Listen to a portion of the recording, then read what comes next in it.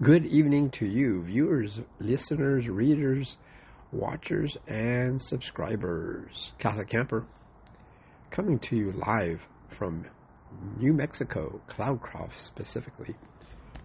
Well, there is something I'd like to share with you tonight. Overlanding can be both exhilarating and exhausting, for sure. From the thrill of exploring new places to the stress of navigating unfamiliar off-road trails. Travel can often take toll on my body, spirit, and mind. What about you? In this way, tonight I'll explain why overlanding can be so exhausting and why it's essential to include a break, just like what I've done here in Cloudcroft after about a week of exploring New Mexico in the desert. So if you're a seasoned explorer or just starting your first adventure, consider the following. Ready? Number 1, packing and unpacking the rig for base camp is sometimes redundant for me. And no matter how often I practice, the setup still takes time and physical energy, which can especially be taxing after a long day of driving. But let's not forget outdoor meal prep. Redundant.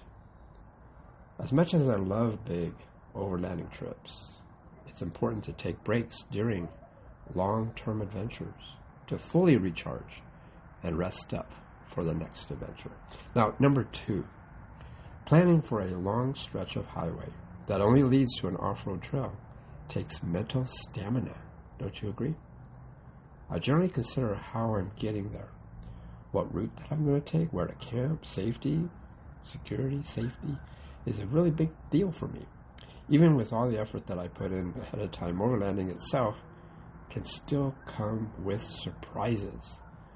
For example, a flat tire, a wrong turn, a certain scenario that can take toll on my mental health and leading to some frustration. For sure, I have experienced this.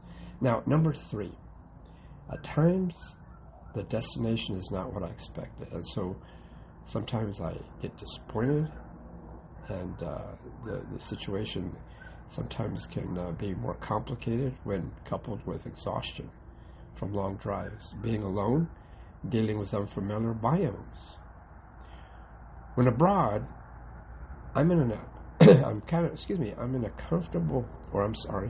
vulnerable state of mind, removed, if you will, from regular social support systems like home, which gives me comfort, stability, right?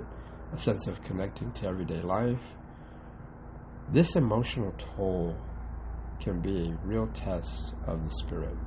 It's also important to remember that no matter where I'm at in the world, the emotional needs I have at home don't change. It's still important to spend quality time with people who care about me. Wow, there is a really low-flying helicopter. Excuse the break, podcast break. I think they're looking for somebody right now.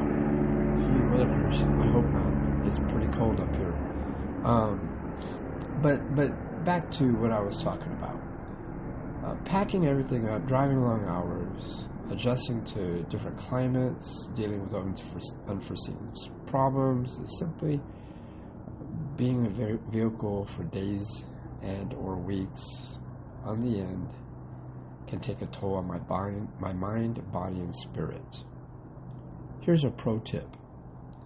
Reserve comfort spots to recharge and renew. For example, I treated myself to a cabin in Cloudcroft just for a day, just to recharge, regroup, refuel, get supplies, and venture forward. It's pacing, not racing, really.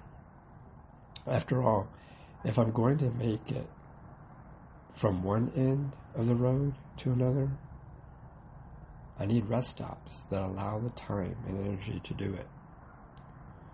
For more information on this, read my blog, CatholicCamper.com, okay? But for now, keep exploring, keep the faith. Peace.